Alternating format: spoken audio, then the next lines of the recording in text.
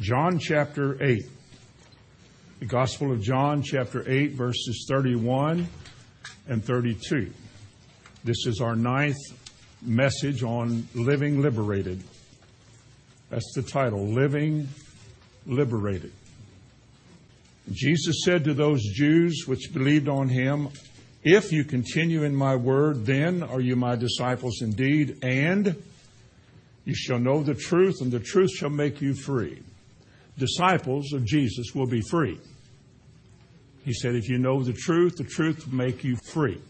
It's also true that for those who have been made free, that you have to maintain that freedom. You can't just read that you were free and walk on through life as though, well, nothing can bother me again, because the Bible describes in many different ways how you have to be cautious and circumspect and sober and be watchful and pray. And that the devil goes about like a roaring lion seeking whom he can devour. And we're told that you can give place again to the devil. It happens all the time. People are untaught. My people are destroyed, the Bible says, because of ignorance. God didn't save us to be destroyed, but if we're not going to be interested in finding out what and how he wants us to live, then the devil will take advantage of our ignorance because he encourages ignorance. He encourages you to tell that you don't need to learn anything more, that church is not a school. You know, you're all right. Don't worry about it. And people go back into bondage so easy. As he said in 2 Timothy chapter 2, at the end of that chapter, he says that people are taken captive by the devil at his will. He's talking to the church who are taken captive by the devil at his will. So he does go about like a roaring lion. He does lurk in the darkness, and he does seek to devour us. That's why we're given weapons of warfare, because we are in a warfare. We are to fight the good fight of faith. And if we don't, then we'll lose. Not our salvation, but you're going to lose the abundant life. Didn't Jesus say he came to give you the abundant life?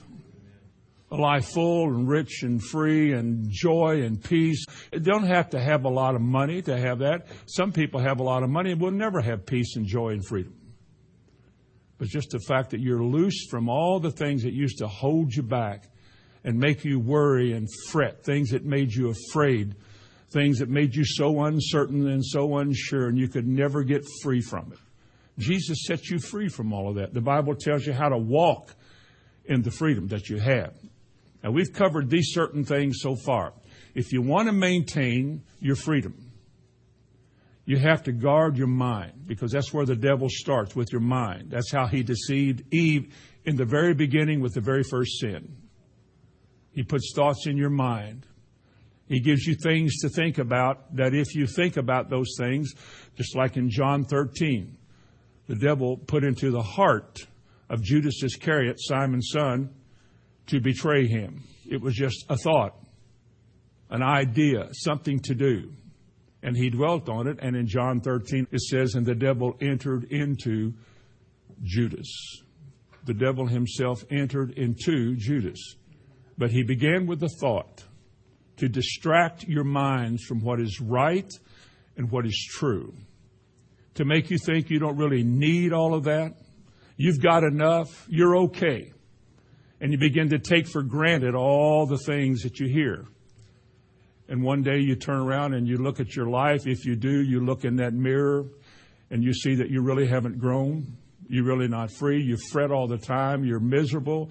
People don't like to be around you. You can't control yourself. And you're really not free at all. But you can be, and you should be free. And that's why we're talking about this. The second thing we talked about is you got to guard your mouth. For by your words you're snared. Your words are death and life. Jesus said so. Out of the abundance of the heart, where you hide the word. If the words that come out of your mouth are not the words that God wants, by your words, he said in Matthew 12, you're condemned, or by your words you're justified. It's about what you say. So somebody's listening to your conversation. You may not see them, but they're there. They're paying attention to it. And the third thing we said is you have to guard your faith. The most precious thing you have from God is faith, because it's the one thing, the one single thing that God said puts into action all of his promises. All of His promises are activated by faith. I know that people have been in need in their life and they read about a promise in the Bible and say, well, I go to church. Here's a promise. He said He would heal me, but I'm not being healed or delivered or blessed, or the money hasn't come, something. And it comes as sort of a shock or a difficult thing to understand when you say, you have to believe that. They think that by reading it, you believe it. But people read a lot of things in the Bible they never believe. I think people that teach a lot don't really believe it. I think churches are full of people that read things and confess they believe it, but in life, in actions, by the way they live, they don't believe it. It's not God they call upon when things go wrong, it's the doctor. It's not the Lord they call upon when they feel bad. They call somebody else to talk to them. They want to share their burdens with other people. They kind of leave God out of the equation except for Sunday morning and an acknowledging of the head that, amen, that's true. But your faith is a product of the Word of God. Faith cometh by hearing, but specifically hearing by the Word. And one thing the devil works overtime on is to make you forget the Word or to not really trust in it. And if you don't trust the Word, then it doesn't work for you. If you don't mix faith with the Word, the Bible says, the promises of God won't come to pass. James chapter 1 said, if you ask God, you have to ask without doubting. For if you doubt, after you ask, you're like a wave of the sea driven and tossed by the wind. And he said these words, let not that man think that he shall receive anything from the Lord. God holds us to faith, to walk by faith, to live by faith, to count on God to do what He said, which is what faith is. I'm counting on you to do for me what you said. I don't need to keep asking you to do it. I'm counting on you to do it. And that's what you have to guard. One of the reasons we're here is so that you can be encouraged in your faith and that faith can be increased. The last 2 weeks, we talked about you have to guard who your companions are. Friends can talk you out of your faith. People you choose to hang out with, hang around with, or people in your little circles, your little what's it called? Your space? My space. How many people are you allowed in your space to give you information and talk to you and encourage you or make you laugh? How much influence do other people outside of the Lord have in your life? I mean, how many people do you derive great pleasure from just being around and you like to run around with them because they're entertaining or something? But with those same people, you can't tell them what you believe because they wouldn't run around with you if you did. They've already defeated you. They've already held you back from your testimony. You're not a witness to them because they think you're like them. If you talk to them about the Lord, they might think you're not sincere. Now that brings us this morning to the last one of these in this series I want to talk about, but by no means can I cover the whole subject. I'll do it best I can. But there is so much more on this subject. If we did them all, deliverance, for example. If you want to live liberated, you need to be delivered. Make sure you are delivered from everything in your past. I mean, you're forgiven, of course, but are you delivered from the effects and the hold of it? That's a whole study. If we kept going, we would be here till a long time. Well, this is one of those subjects that just keeps going. But these are the major things I want to talk about. Today is one of the most important. And yet it's one of the more lacking in most charismatics' life. And that is, if you want to stay liberated, you have to worship and praise the Lord. Worship and praise. Now, by worship, we mean to show reverence. Worship is a word which means to ascribe worth to one you esteem as worthy. You show devotion, gratitude, and thanksgiving as some kind of expression, whether it's your words that you speak, whether it's the holding up of the hands in adoration or surrender unto God. There are many forms of worship: bowing the head, clapping the hands, shouting, dancing. There's all kinds of ways the Bible describes people who worshiped God and who do worship God. And a person who worships God is one who has great respect, devotion, and admiration for God and displays that in some way. We get a chance to do it when we come together like this. In fact, we just had a chance to do that. And a number of people did. I don't think everybody did, though I don't look around to see who is and who isn't. We had a chance. We have a chance twice a week to corporately worship and praise God together. That doesn't mean we will. It doesn't mean that we did, but it means that we can. The opportunity is given to us. And if we don't worship and we don't praise the Lord, I don't think you're free. I don't think anyone is free who does not worship. I don't think anybody is free who does not worship and praise the Lord. I can remember, to go back to my background, in the church that I grew up in, like probably most of you. The church I grew up in was a very proper church, very organized. Everything was in order. They gave us the bulletin at the door, the order of worship with announcements and so forth, telling us what was going to happen in the service, what song we would sing, and usually the title of the minister's sermon. And we were basically taught to sit there and follow the script. Now, we did it with a nice, kind heart. We did it with a measure of dignity, and therefore we weren't ugly before the Lord. But we were trained in that system of man, because that isn't the way God brought us together.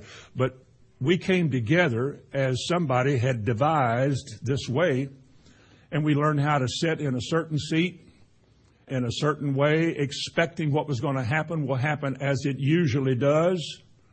And that we just go along with that and we're not to interfere with it. Our worship was basically a hymnal, which was in the back of the pew and in front of us. And we got our hymnal out and we learned those hymns through the years. I did. I learned a lot of those songs. Some of them are marvelous hymns. Great is thy faithfulness is one of the greatest of all. A mighty fortress is our God. Whoever wrote that was in tune. But when we sang those songs, it wasn't like we sang it as worship. It wasn't like we were singing to God. It wasn't like, I want to adore you with these words, Lord. It was more or less first, second, and fourth. We never sang the third verse. Sang first, second, and fourth stanza, and we sang it with each other as a part of that service we were in. This is what we are required to do as people with dignity. And we did that, and we sat down, and we were quiet. You know, the Lord is in His holy temple. Let all the earth be quiet and be still before Him. That was a major verse. And so we were taught to sit there and be very, very still. And if we sang first, second, fourth stanza of a number of hymns, we called it a Sunday morning worship. And then one day you got filled with the Holy Ghost. It was like putting a hopped up V8 motor in an old 4-cylinder or something or another. And when you hit that throttle, man, this thing is going, oh, wow. And a little voice says, you better hold on. And we wound up one night at a full gospel businessmen's fellowship. And they whooped and hollered. And they clapped their hands and they couldn't stop smiling. They did it with their eyes shut half the time. And they were so excited. They were just going and doing all of that. Then we went to one of those Pentecostal churches. I'd never been in one. I remember the first time I went to one, I was really on edge. And I told the preacher, let's wait till the church service starts and then let's go in late and sit in the back. That way, as soon as it's over, we can get out of here.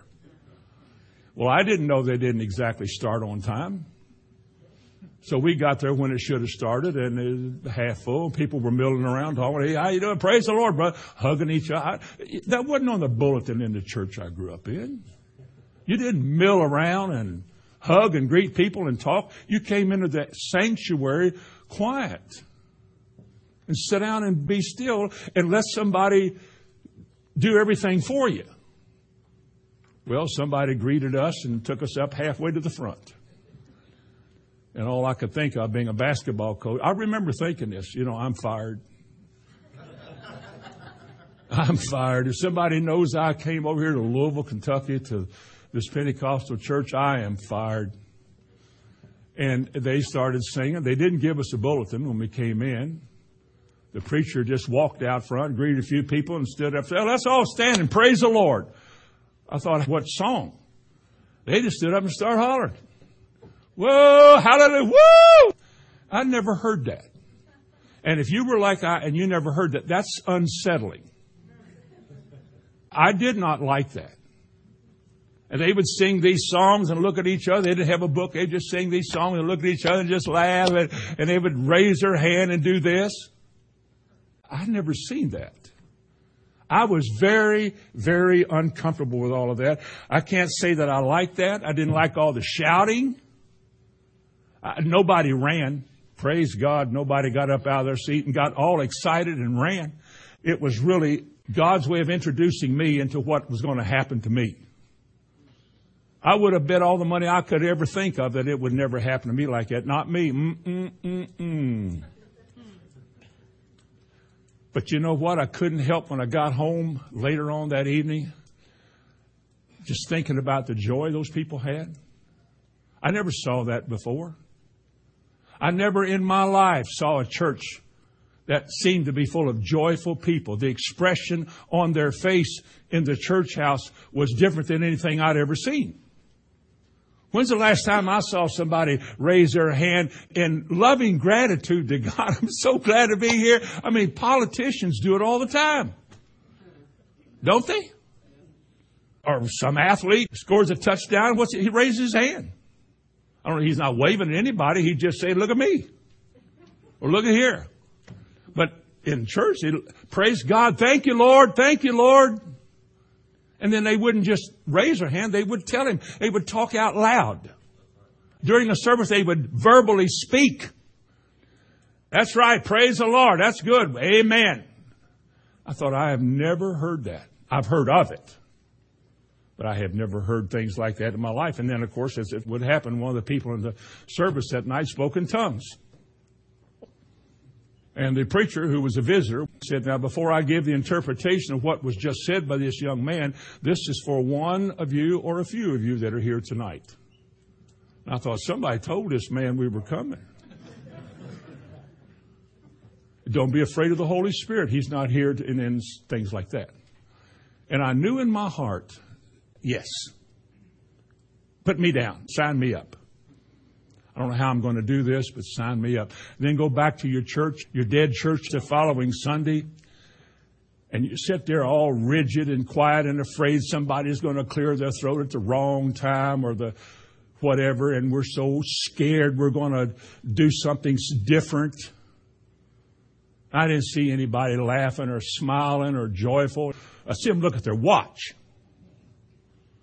They didn't want to stay in there long. They didn't really like this atmosphere anyway. And that's why when preachers preach, a lot of people, they look at their watch. They don't want to stay in here anymore. They want to go. And you know that's true. They want out. That's enough. I've been here long enough. Let me out of here. Do you think they worship God? I know we're not anybody's judge. You say, well, they may worship with God in their heart. Well, if they worship God in their heart, we're going to know it because out of the abundance of the heart, the mouth will speak. But worship and praise unto God as the Bible describes it, like dancing. I don't mean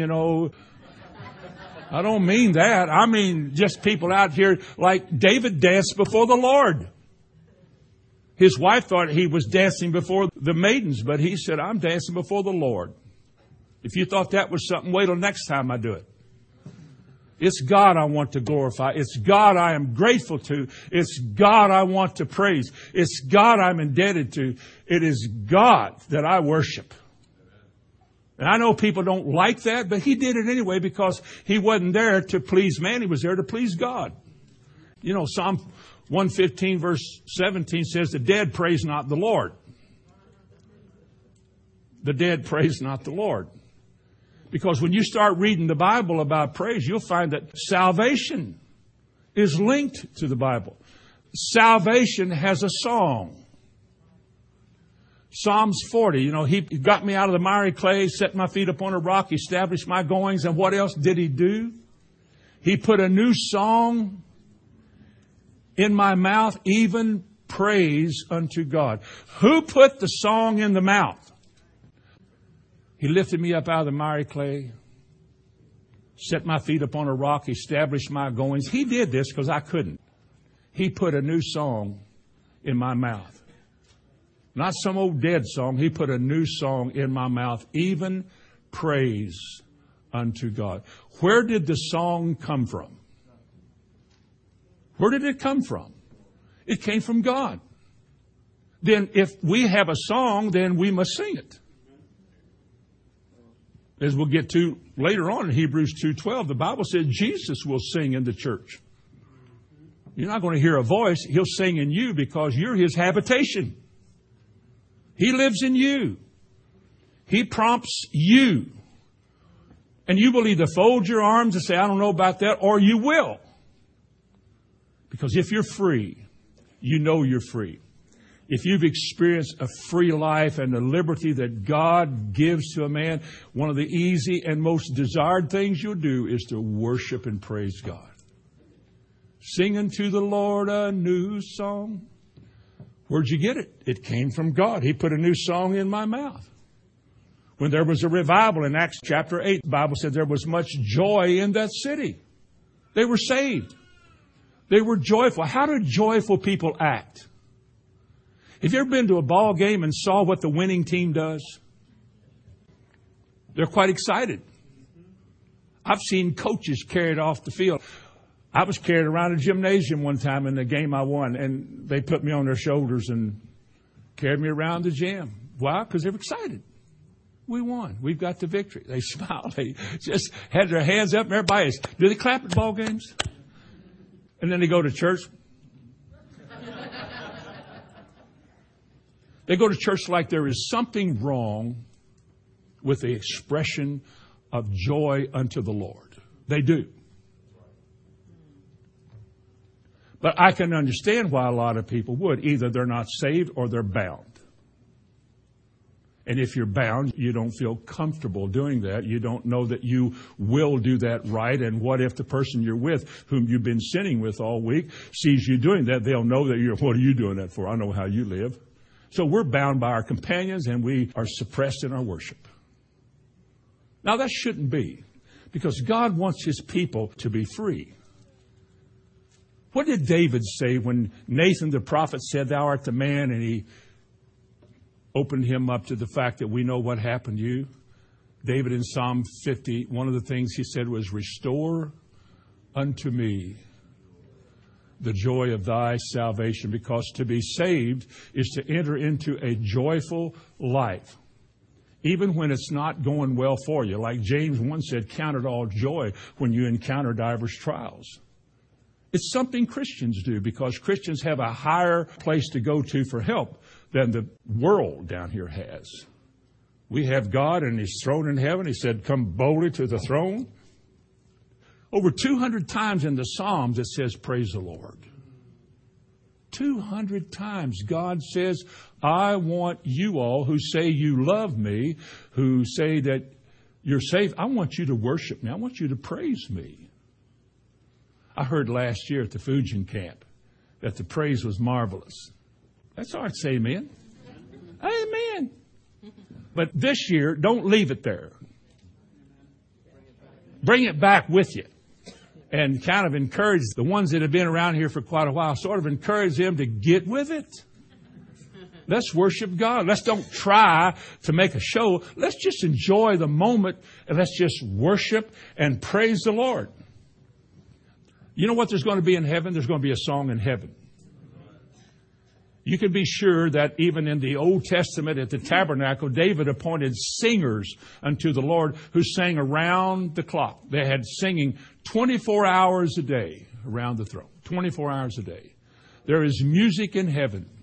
There's singing and so forth in heaven. In fact, if you'll turn to Revelation 4, one of the very wonderful songs that we sing, one of the truly blessed songs that God has given us to sing. Revelation 4 and verse 10. The 24 elders fall down before Him that sat on the throne and worship Him that liveth forever and ever, and cast their crowns before the throne, saying, Thou art worthy. Thou art worthy. Don't we still sing that?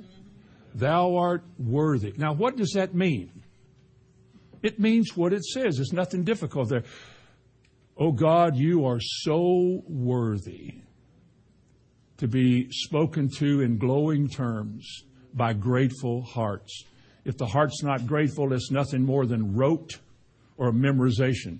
But when you get it from sincere people, spirit and truth, when you get it from people like that, the Lord desires that. He inhabits that kind of praise. It's like He's in the presence of you because of your praise. And it's a marvelous thing for things like that to happen. But He said, Thou art worthy, O Lord, to receive glory and honor and power. For Thou hast created all things, and for Thy pleasure they are created. Look in chapter 7 and verse 11 and 12. And all the angels round about the throne and about the elders and the four beasts, and fell down before the throne on their faces and worshipped God, saying, Amen, blessing and glory and wisdom and thanksgiving and honor and power and might be unto our God forever and ever. God has manifested Himself to us in these various ways, in His wisdom and His might and His strength and His power. He has shown Himself to us. And we acknowledge that. And worship is saying back to God what He has shown us that we're so appreciative of. You don't have to have a lot of fancy words in worship. I just want to thank you, God, for being good to me. He assigned goodness and mercy in one psalm.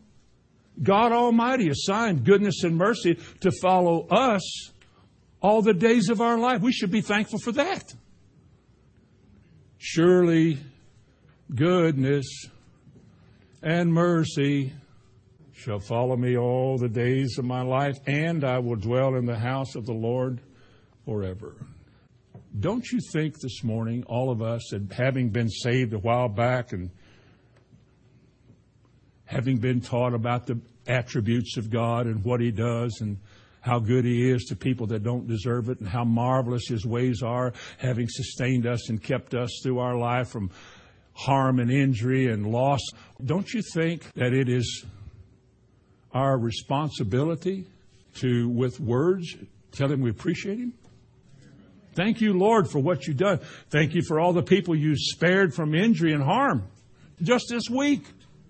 Thank you, Lord. He deserves that. We should give Him that. Not just when we're alone, but when we come together, or not just when we come together. We should do it when we're alone. You see, God inhabits praise, Psalm 16. God inhabits praise. When God is in the presence of people, you'll find praise is there also. There's within my heart a melody. And then whatever the rest of Jesus whispers sweet and low. But people have written songs about praise and worship. We sing so many of these psalms. These are spiritual songs. We're told in the New Testament to make melody in our hearts to the Lord. You can make up your own just as long as it comes from a sincere heart and it's how you feel about God. You don't deserve what you're getting. If He had left you alone, you'd be in a hole somewhere 6 feet deep, or drunk, or in a miserable marriage. But God, because He brought you to Him and gave you answers to the equations and gave you solutions. Thou art worthy. Thou art worthy. Thou art worthy, O Lord. Because I can look back like you can at my miserable life many years ago.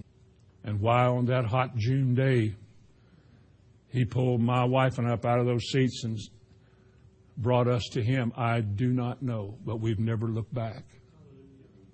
And one of the very early things in my life He taught us to do was to worship and praise God. And I know that has contributed to staying put. I don't know there's ever been a year in our life we haven't involved ourselves in various forms of worship and praise. In other words, we've never let it go and just gone back. Because one of the first things that happens when you start backsliding, the first thing you do is you quit praising God. When you start backing up, you or anybody else, when you start backing up, backing off, or don't get fully engaged, the evidence of it is that you don't praise, you don't worship. You can say, well, I used to do that. Well, why don't you do it now? There's a bondage that can come on people. Maybe it's through associations. Maybe it's through your attachment to the world. Who knows why we are held back or draw back? The Bible warns us against that. Folks, I'd rather you all be excited and shout and holler and embarrass every visitor that comes here than to see you grow old with your arms folded and not have that new song. Because if we don't have that, then what worship does God get from us? Preaching the pure word? Well, it's the response to it that's where the worship comes in. It's the response. It's the appreciation that a thankful heart gives back to God.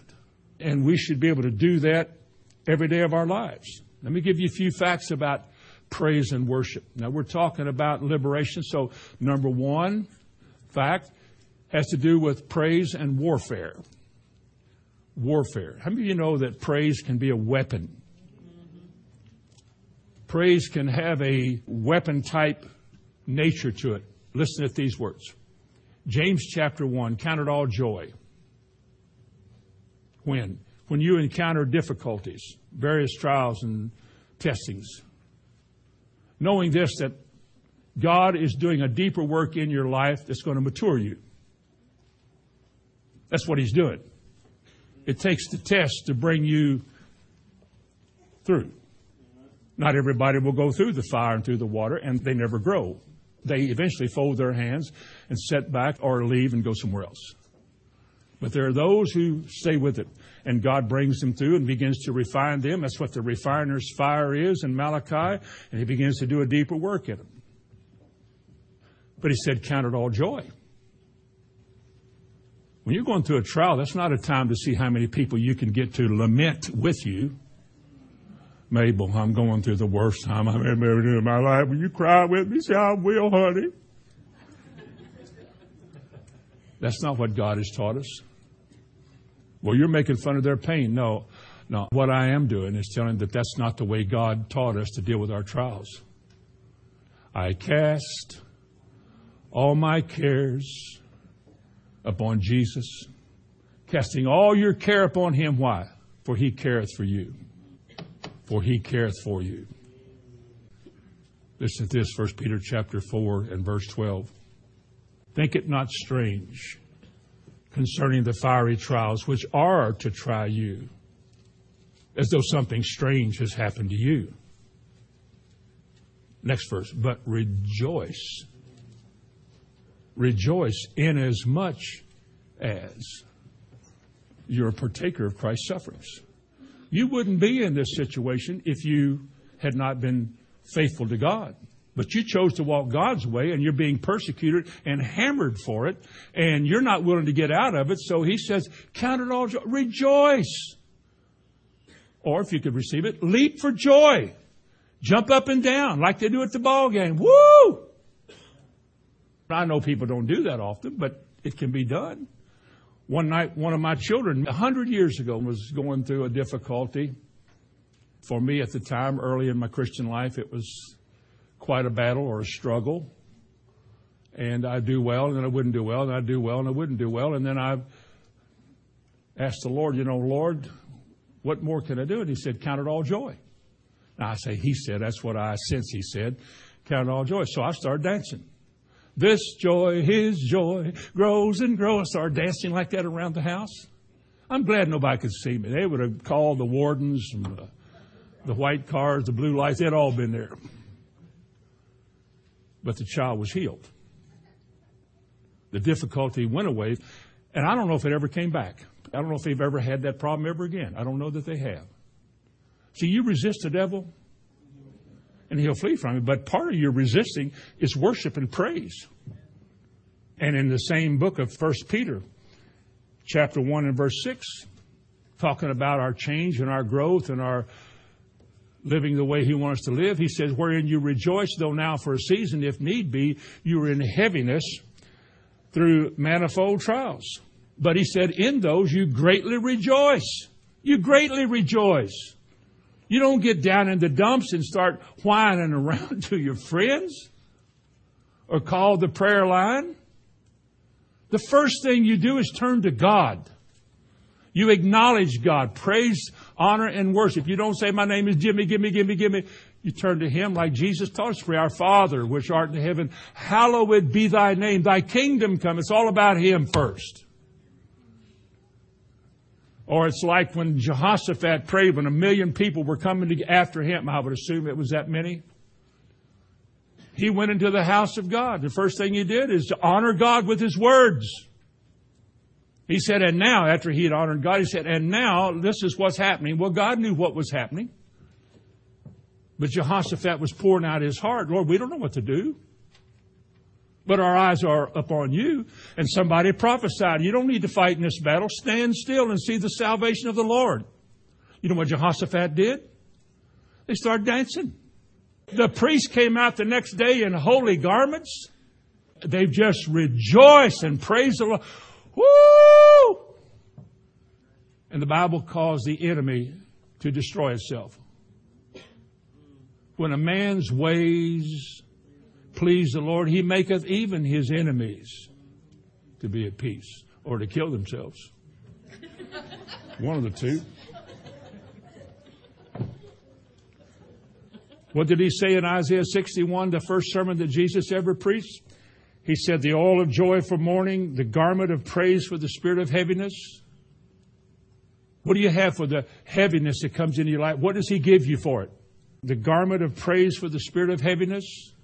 But that's what He gives you. Now let me ask you something. If He gives that, and that's grace, then why is it that when we go through a heaviness thing, why is it that people don't hear it? Why is it the words of our mouth betray us? That we complain about why me, and I don't know why I have to go through this, and it's been 3 weeks now, and I don't know, and why, and blah, blah, blah. Well, I'm going to do that. Why do we hear that? That's not what God gave us to say. Are we listening to the Lord? I don't know. I hope you are. I trust that you are. Praise has a violent nature to it in warfare. For example, how about Paul and Silas in prison? Remember that? Acts 16? They were locked up for casting out devils. And while they were in that jail cell, old stinky, slimy, nasty place. No, I haven't been there. I'm just assuming it was. They didn't have potties in those places. They were dirty. They were filthy. Nobody wanted to go to the dungeons. It was horrible. And at the midnight hour, here came old Paul, with those chains around him, they helped the music part of it. Ching-a-ling-a-ching, thy loving kindness, ching-a-ching-a-ching is better than life, clink-a-clank-a-clang-clang, thy loving. If I had been Silas, I would have probably thought, what are you doing? We're going to die. You're down here singing. Man, this is the worst thing that's ever happened to us. And you're singing? I'm sure if Silas could have seen Paul, he'd look over at his face and see that little glow, that joy on his face. Oh, victory in Jesus. Kind of caught on. Old Silas, he got into it himself. Next thing you know, they got to singing, and I think God inhabits praise. He came down, the cells of the jail opened. They came out. They just came out. The apostles in the early church in Acts chapter 5, they were brought before the council and told not to speak in Jesus' name anymore. And Peter said, we must obey God. Well, don't you do it. So they put them in jail. The Lord brought them out. They brought them out, and then they saw them out in the street preaching in the temple. And they said, didn't we lock these guys up? What are they doing out here? I don't know. So they called them in again, beat them. The Bible says the apostles left that place rejoicing that they had been accounted worthy to suffer for the Lord. Hallelujah! They weren't saying, look how big my stride is, bigger than yours. Look, my bruise is bigger than... They didn't say that. They weren't boasting about that. That's carnal. Just the fact that we were doing something so right that the religious world hated it. They didn't want us talking that way. They didn't want to hear it. They didn't want anything to do with it. You see, I think the devil knows that when praise is given, When people begin to open their mouth and begin to praise God, like Psalm 22 said, God inhabits praise. And He comes down and He begins to dwell amongst them. And when God is present, I don't know what the devil's going to do, because Psalm 68 said, let God arise and let His enemies be scattered. Because when He's present, like you said, His enemies have to scatter. Psalm 50 again, verse 23 said, whoso offereth praise glorifieth me. What's the devil going to do with that? He has to get out of that. More than once in my life in dealing with deliverance, where it was a demonic situation in a person, you start singing songs about the blood, and these people would just start gnashing their teeth at us. Demons hate that. When you sing it in truth, now, they don't mind you singing it out of a hymn book, or just singing it because you're supposed to do it, or repeating words that have no meaning to you. But he said that whoso offereth praise glorifies me. And listen to this. And to him that orders his conversation or his manner of life aright, I'll show him the salvation of God, which is going to increase his praise. Remember Psalm 5:11? Let all those that trust thee rejoice and be glad. It goes on to say, let them ever shout for joy because thou defendest them. Let them also that love thy name be joyful in thee. Would you turn to that verse for me? I want you to see that one. Psalms chapter 5 and verse 11. As a part of your warfare, in a dull, difficult, angry situation where there is heaviness, problems, wouldn't this be a better thing to do than to moan and groan and cry? Verse 11, Psalms 5. But let all those that put their trust in thee rejoice. Let them on occasion shout for joy. Let them ever shout for joy because, here's the reason, because you defend them. Let those that love your name be joyful in thee. Let me tell you something. There has got to be a way to tell if somebody is joyful. Just as there has got to be evidence if you're saved, there's got to be evidence that you're saved. How can you tell? Does it mean that old sour, mean, ugly, acting, mumbling, groaning, does it mean that all begins to die and a new way of living comes in? You say, well, I'm not comfortable raising my hands or clapping. I wasn't either. I still remember it. I've told it before. We were building a new church building on our lot there in Charlestown. We were meeting in the fellowship hall. That's where our church was. I was on the right-hand side, down close to the front. And the preacher was preaching real good that morning. And amen. That's about as far as I got it. That's about as loud as I said it. Amen. And I thought the board was going to meet. Because we heard the talk about those who don't want to hear that stuff. We don't want to hear amen in here. We're not Baptist. Like they invented it. Well, my daddy was a Catholic. I know I never heard it there when I used to go to church with him. Now, I don't even know what they said. They were talking in tongues as far as I knew. I don't even know what they were talking about. Nobody was worshiping other than doing these kind of symbols and things. They had a pious look and pious things, but I didn't see anything coming out of a joyful heart.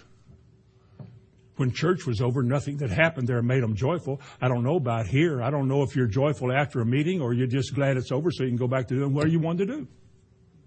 But see, God knows. Your friends know, or your parents know. We're all going to be known by something. Just like if we have joy, somebody's going to know it. There's got to be evidence. Somebody has to know it. If we've never started, say, well, I would like to do all of that. Well, let's admit it. You're afraid you won't do it right. There's a fear of what other people will say about you. Like everybody this morning came to see what you're going to do. Everybody's watching Caleb this morning. Is he going to raise his hand or not? I don't know. You reckon he will? Everybody's straining their neck up. Turn the camera on him. See what you can see. That ain't why we came here, to see what he's going to do. Or anybody else. We came here this morning among other things, to worship God together, to learn His ways so that we can live His life and be Christians in our way of life. But if we can't praise the Lord, folks, we're not free. You're not free. Let them ever shout for joy because you defend them. Let them that love thy name be joyful. Joyful is a personal decision that you make. Just like faith, anger, hate, or love. It's a choice.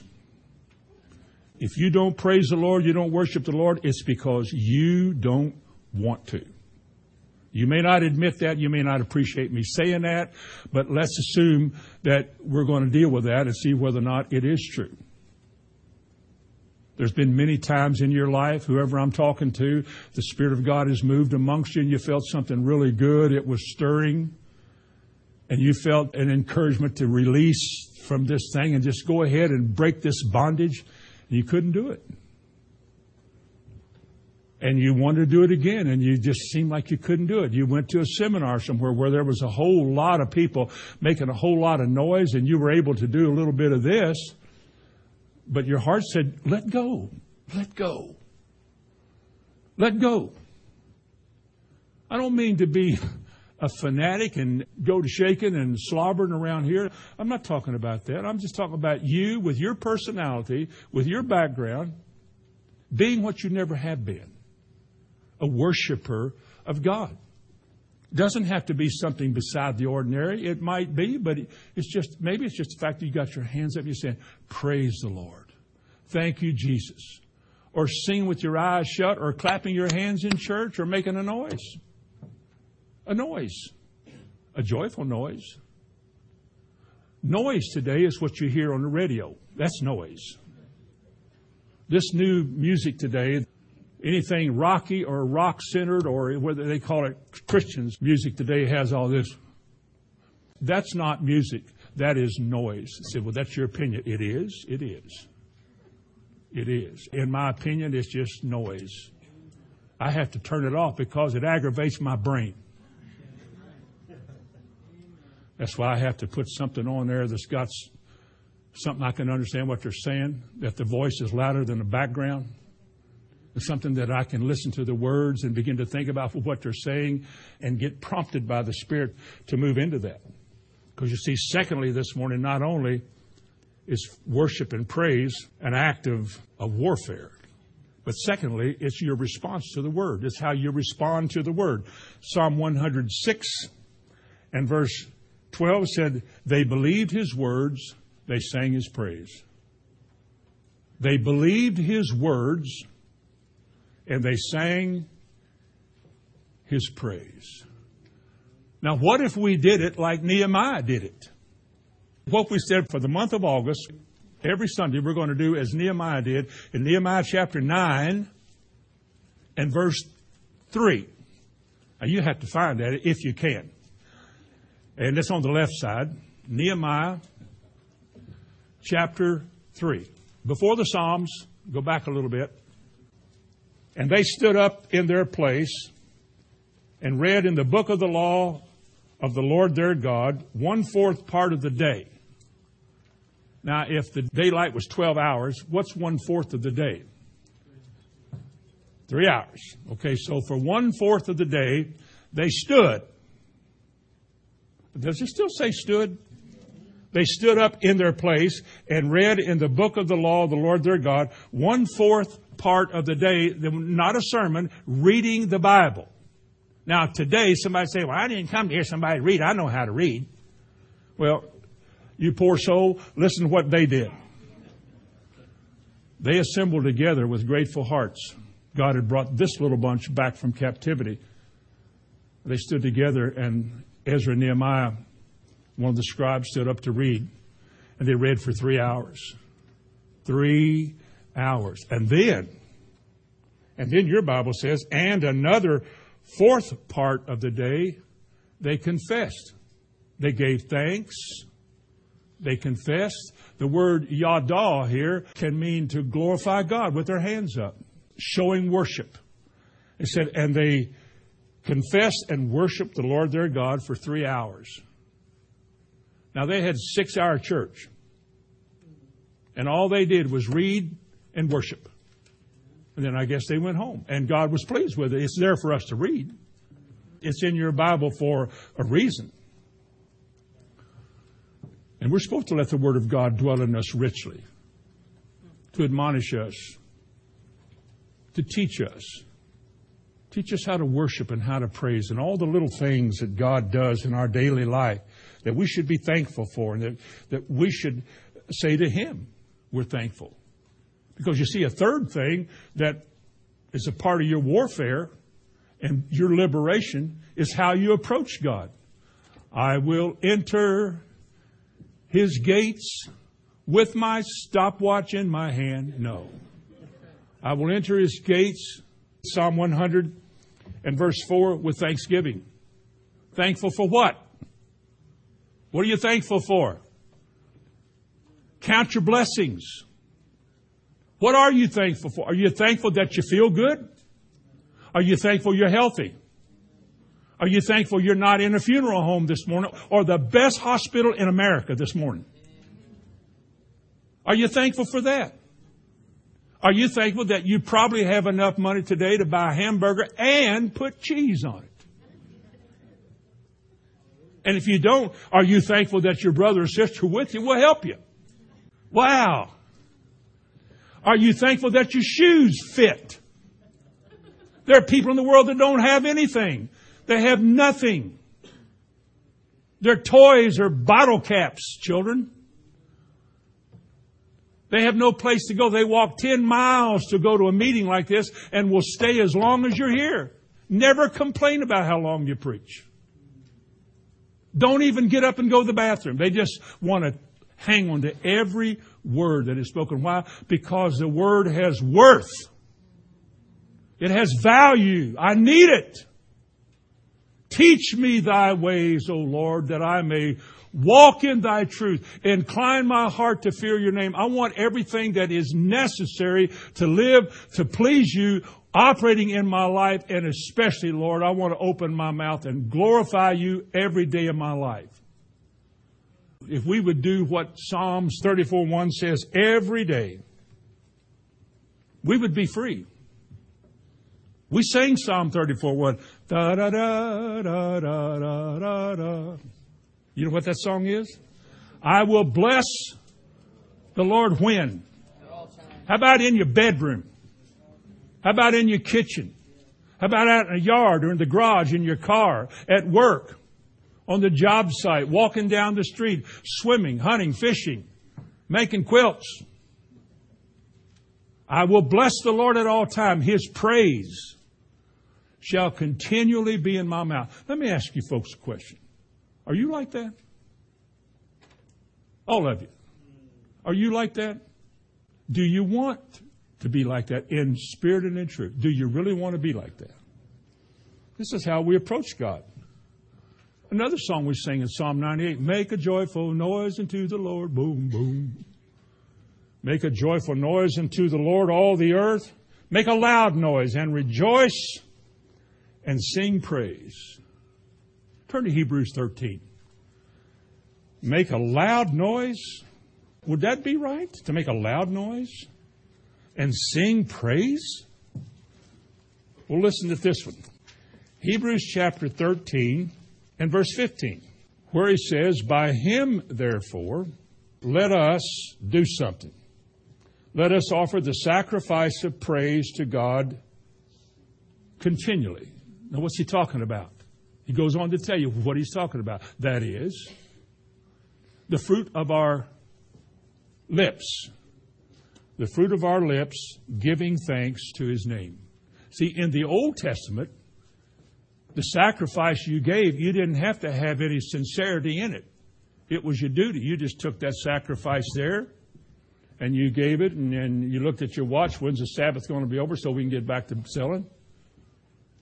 Didn't have to have your heart in it like that. God noted many times.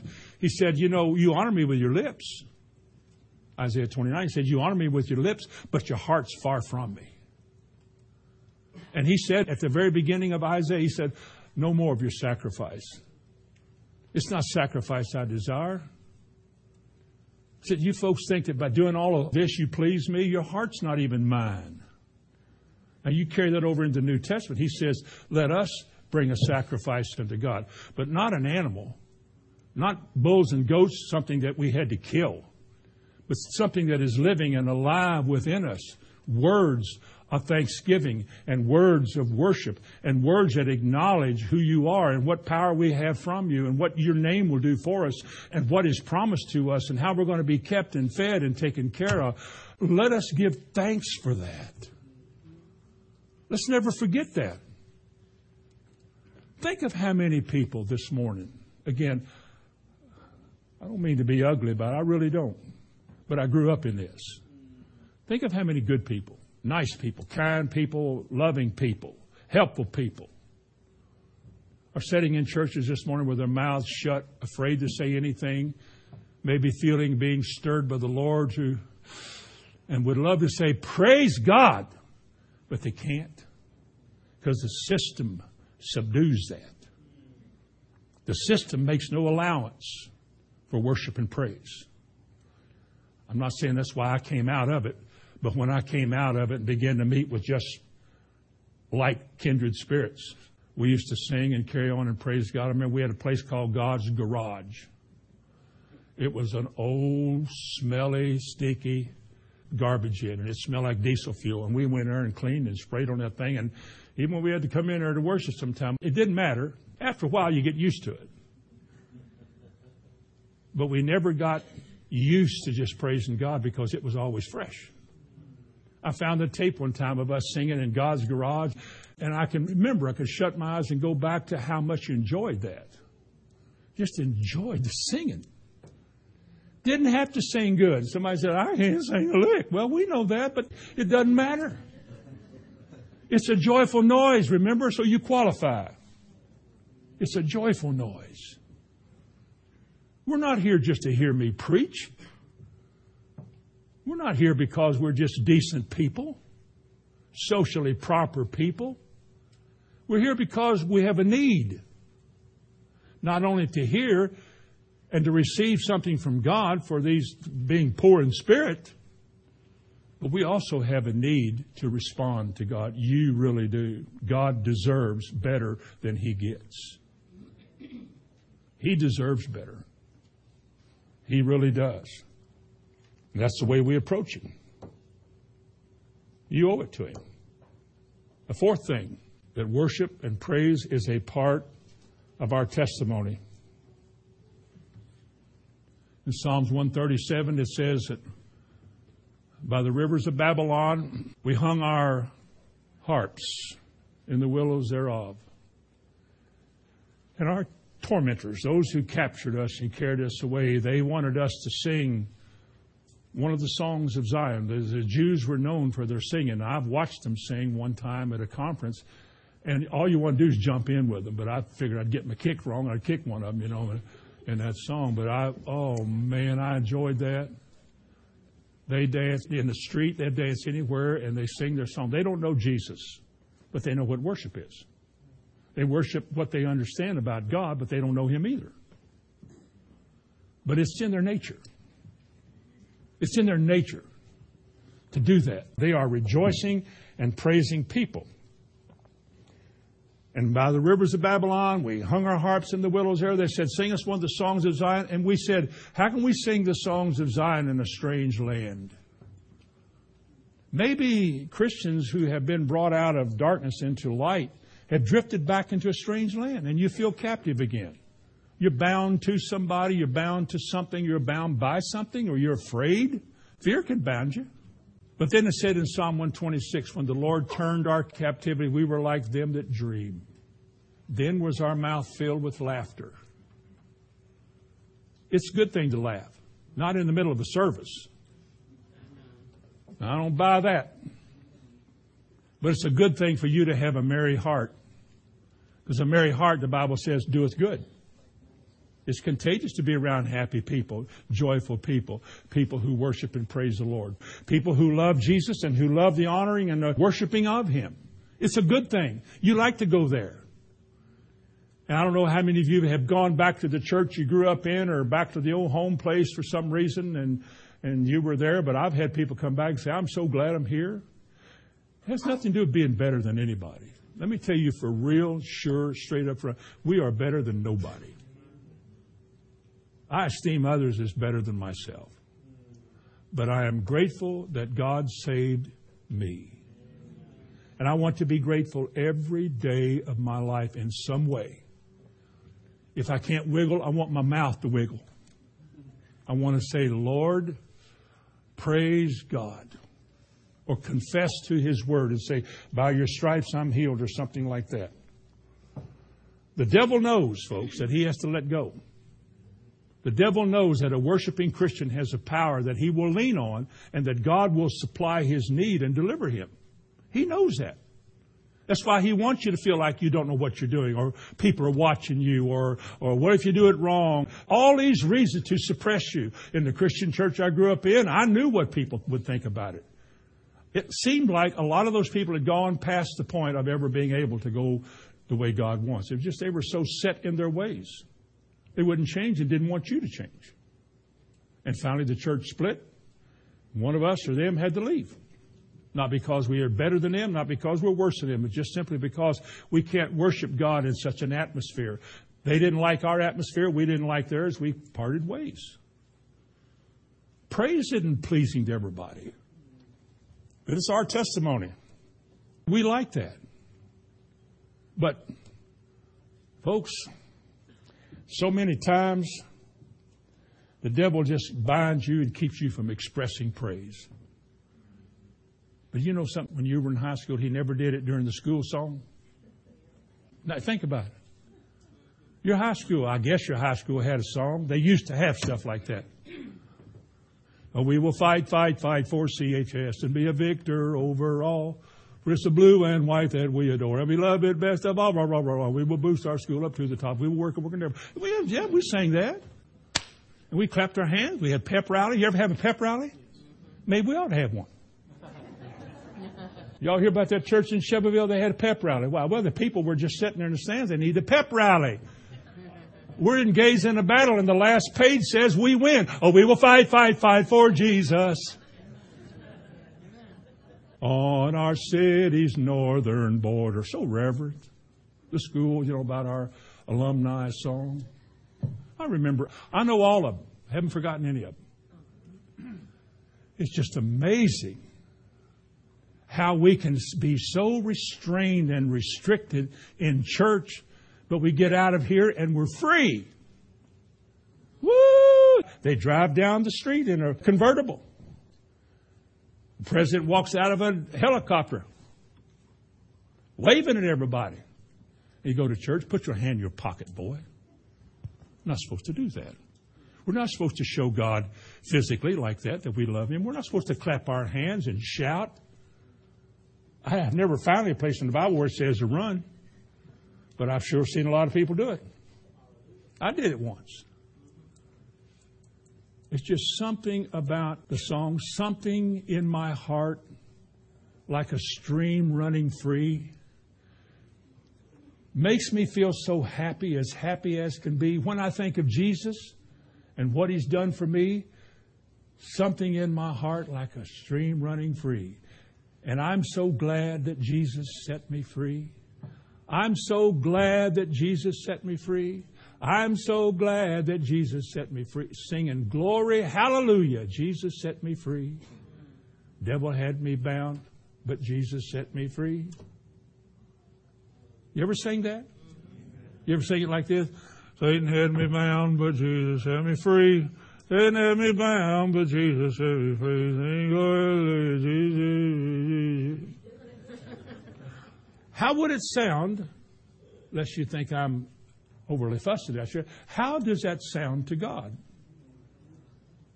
Now, if the devil is suppressing that, then he's probably going like that. Yeah, I shut him down this week. Shut her down this week too. They're shut down this week. What if you thought the devil was saying you sitting there and he said, I whipped you so bad you can't even open your mouth. You can't say thank you to God. Do you see what's going on in your life? Why things maybe aren't working well for you, things aren't clicking? Are you an overcomer this morning? Are you overcoming? Are you rejoicing in the fact that you're a Christian and that you're going to heaven, that your names are written in heaven? Or are you just trying to hold fast or hold on till the end? I want you to open your Bibles, and we'll go close with this. I want you to open John chapter 4, verse 23 and 24, and then we'll close. You've been fairly good this morning so far. John chapter 4, verse 23. There are so many verses of Scripture in the Bible about praise. We've used 1% of them this morning. The Bible is literally full of admonitions to worship and to praise. God inhabits praise. That's enough for me. But as I said a while ago about Psalms 34:1, I will bless the Lord at all times. His praise shall continually be in my mouth. I sure hope it is. And I hope He's hearing it. And I trust that He is pleased with such. Because here's what Jesus said in John chapter 4 and verse 23. But the hour cometh, and now is, when true worshipers. Now, you'll have to ask yourself whether or not you are. But if you are, here's what it says you will do.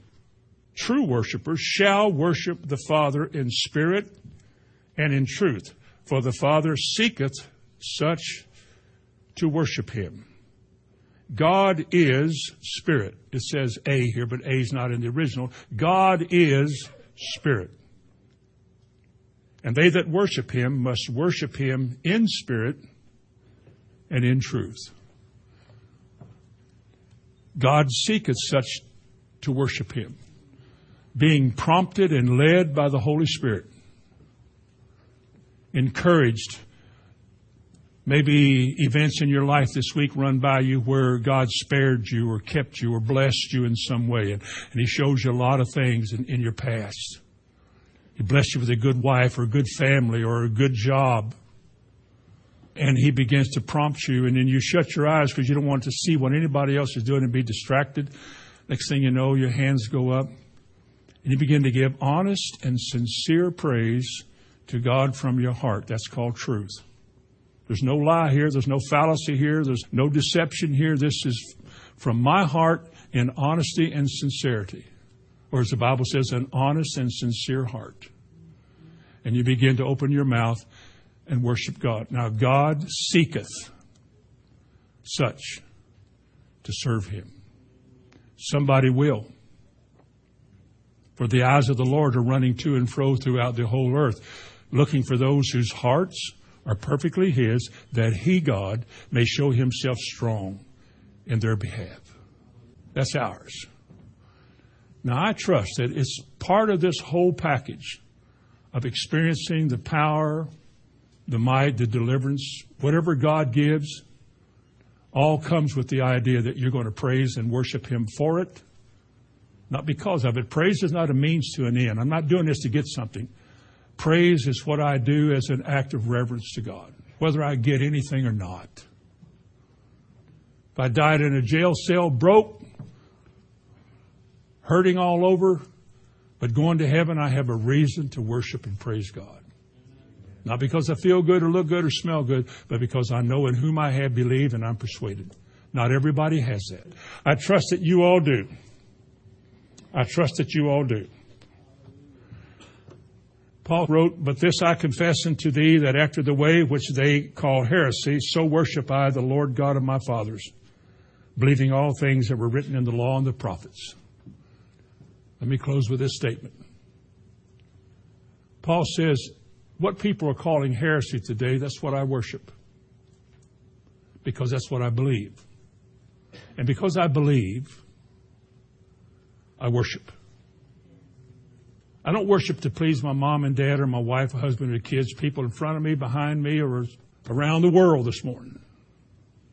I do this from my heart as unto the Lord because I believe what for 40 years He has been telling me. And for the last 40-some years of my life, I've tried my best to live it right, to do it His way. I don't regret anything because God is good. How about you? Bow your head with me just a minute. Heavenly Father, we stand here today as recipients of your grace and your mercy. Your favor has prevailed upon us. You have brought us out of darkness into your marvelous light. You have put a new song in our mouth, O God. You've given us a reason to think about your goodness because we have experienced it. You've blessed us with so many things. You've opened our heart to learn so many things in your word. We have become enriched with your word. It prompts us. It delivers us. It sets us free. Now, there are a lot of people standing before me this morning, Lord, and I pray in Jesus' name that not a single soul will leave this room without in some way being spoken to by your Spirit about their life. Maybe they need to be saved. Maybe they need to get somewhere and make their mind up that they're going to get loose from all this bondage, that they're going to begin a new way. And I ask you to honor them and bless them for it. May this word have a meaning to us this morning. May we not forget what you've said. May we be worshiping people, not just today, but every day of our life. Come quickly, Lord Jesus. I ask in Jesus' name, amen.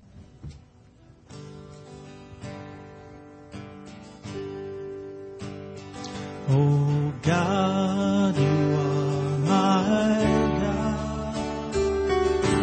I will ever praise you. Oh God, you are my God. And I will ever praise you.